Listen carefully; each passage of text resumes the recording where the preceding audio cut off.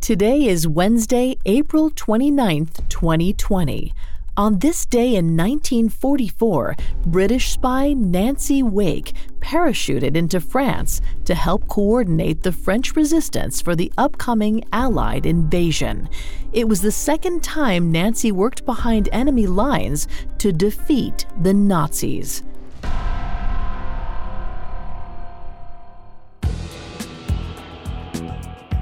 Welcome to Today in True Crime, a Parcast original. I'm Vanessa Richardson, and today I'm joined by guest host Kate Leonard. Parcast fans will likely recognize her from our originals, The Dark Side of, Kingpins, and her newest show, Dictators. Thanks for having me, Vanessa. I'm so happy to join today's dive into dark history. In fact, every week on Dictators, I explore the harrowing true events that allowed men to seize and abuse absolute power. If you haven't heard Dictators yet, I definitely recommend it. And for today, Kate's bringing her historical insight to the story, while I'll present the narrative. Now let's go back to the evening of April 29th, 1944, as a B-24 Liberator hummed across the English Channel.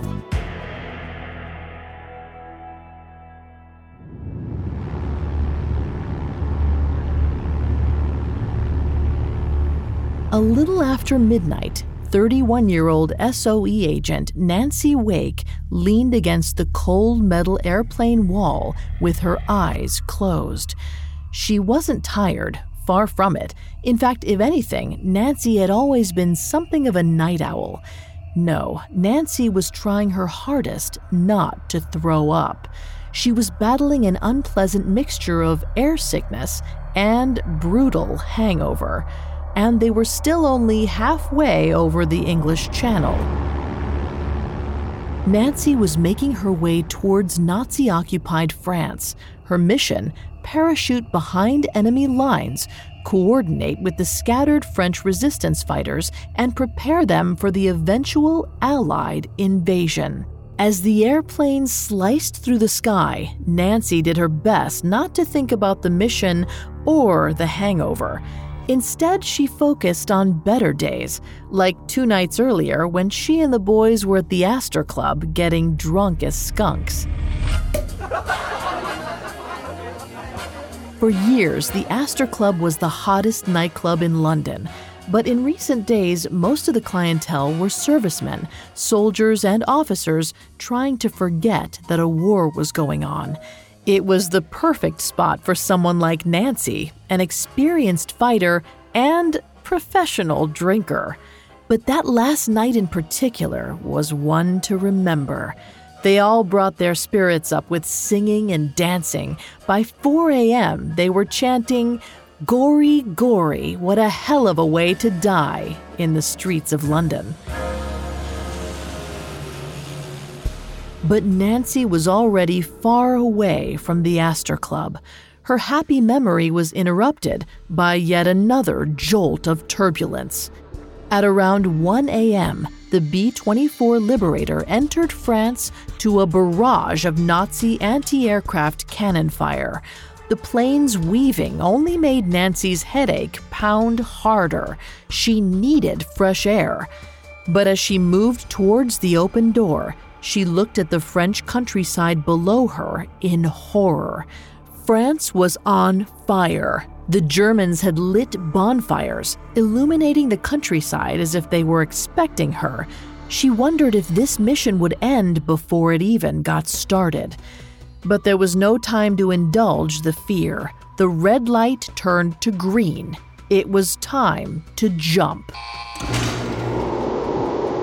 The air rushed around her. Her parachute opened, and she was suddenly exhilarated. Her nausea dissipated. This was where she wanted to be, whatever the risks.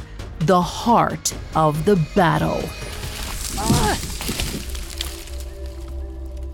Unfortunately, Nancy landed in a tree. Her parachute caught among the branches. She cursed under her breath. This was not how she wanted her new mission in France to start. But Nancy's training kicked into gear, and she reached around for a knife. Then, as she struggled to cut herself loose, she suddenly heard rustling leaves. Nancy grabbed her revolver and aimed into the darkness. If a Nazi were to appear, she was ready to send them to hell. But to her relief, she heard the voice of a Frenchman say, "I hope that all the trees in France bear such beautiful fruit this year." It must have been her contact, a French resistance fighter.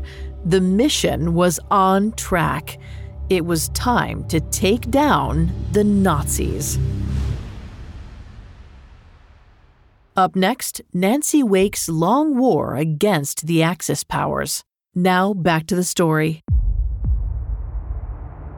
On April 29, 1944, 31-year-old British agent Nancy Wake parachuted into Nazi-occupied France.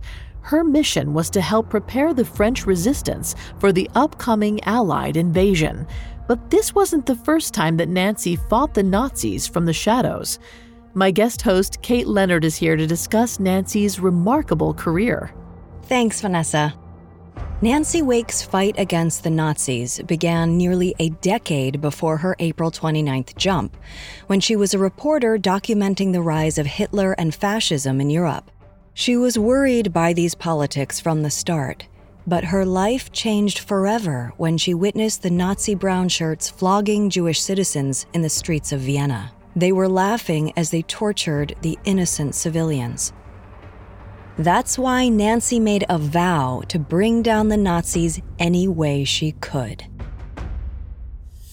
When France went to war with Germany in 1940, Nancy got her opportunity to fight, first as an ambulance driver. For several months, Nancy ferried wounded soldiers from the front lines to the hospital tents. Before long, she began transporting refugee families looking to escape the fighting too. France fell to the Nazis in October of 1940, putting an end to those jobs. But Nancy found another, working with the French resistance. Sometime around the beginning of 1941, she started smuggling radio parts and delivering covert messages throughout Vichy France, the puppet government. Not long after, she joined forces with several Brits and helped establish a network to sneak Allied soldiers across the Pyrenees and out of France. For roughly a year and a half, she helped soldiers and eventually Jewish families escape the Germans. However, by early 1943, the Gestapo was onto her. Feeling their grip closing in, Nancy decided it was time to flee France herself. But she couldn't bear to stay away from her fight for long, however good the London parties. So when one of the officers she helped escape suggested she join the new British spy agency, the Special Operations Executive, she leapt at the chance.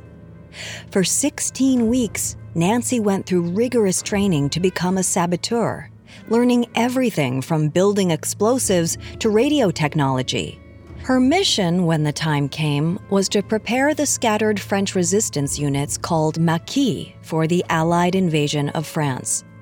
Their job was to sabotage various German garrisons and warehouses. On April 29, 1944, Nancy Wake returned to France under the cover of darkness. For the next month, she and various other British agents helped coordinate and train the French Maquis for the fight ahead. Several of the Maquis leaders weren't too thrilled to have Nancy with them. Many didn't think that a woman was up to the challenge of wartime leadership. But Nancy proved them wrong in more ways than one, none the least by demonstrating her ability to drink. It's been said that she won over several of the Maquis leaders by drinking them under the table. Finally, on June 6, 1944, the Allies invaded France. In the weeks that followed, Nancy and the Maquis engaged in guerrilla warfare against the Germans, blowing up communication towers and performing raids on German garrisons. By the end of August 1944, 2 months after the Allied invasion, France was liberated, thanks in part to the aid of the French resistance fighters and the British agents who'd helped them. Nancy and the Marquis celebrated with champagne and gin. Their fight had finally come to an end. Nancy's work as an SOE agent and French resistance leader earned her medals all over the world, including the United States Medal of Freedom, the United Kingdom's George Medal, and France's Médaille de la Résistance, Croix de Guerre, and Légion d'honneur. But beyond the medals, Nancy's bravery and her joie de vivre have made her a legend.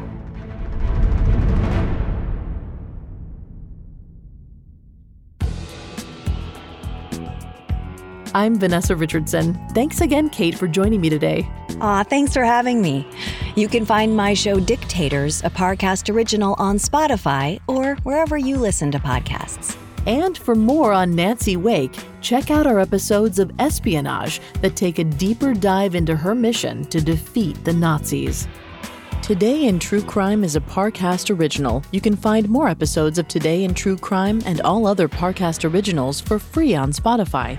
Not only does Spotify already have all of your favorite music, but now Spotify is making it easy for you to enjoy all of your favorite Parcast originals, like Today in True Crime, for free from your phone, desktop, or smart speaker. To stream Today in True Crime on Spotify, just open the app and type Today in True Crime in the search bar.